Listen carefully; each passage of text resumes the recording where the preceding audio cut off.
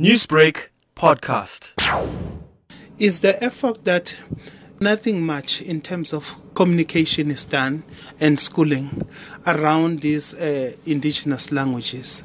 As much as the government has passed lots of legislations around languages, but we still have a long way to go in terms of small community languages like Tamil, Gujarati and others. Looking at Sindebele, also Siswati and Khoi and Nama sign languages, those are languages that needs really deserve attention. Mm-hmm. And it must be taught not based on the location, but across the nation. Mm-hmm. The people of the South must able to know Tamil, must know Gujarati, the people in Venda. Then the KwaZulu-Natal in the South must able to know isiVenda and Sesotho. Now we are defined by the birth location in South Africa. Doctor, we know that talks around reconciliation and around indigenous languages are happening at a governmental level, but it's not really taken down to grassroots levels and to schools. So much so that we know in South Africa, only English, isiZulu and Afrikaans are offered at schools. To what extent should we allow South African children to be able to study languages that they wish to learn? They must be given a choice as per the Constitution. You've got the right in terms of your language of expression, and it must not be defined by the location, as I've mentioned.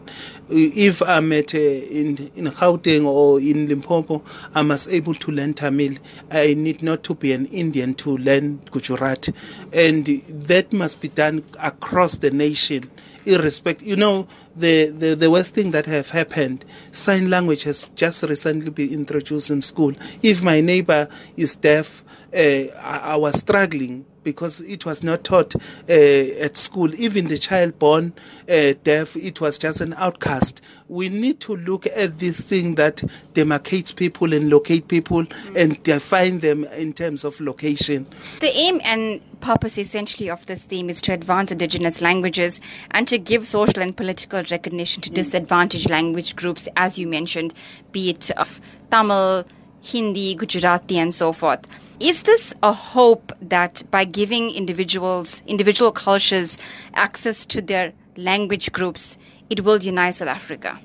If I know your language, I know your culture, I will respect you. There is a lot of wisdom around Hindi. There is lots of wisdom around Gujarati, which I'm not aware of because I was not given a chance to learn it at school. And to learn all those languages, I will tend to appreciate and also respect. Respect comes about knowing somebody's culture. Newsbreak, Lotus FM, powered by SABC News.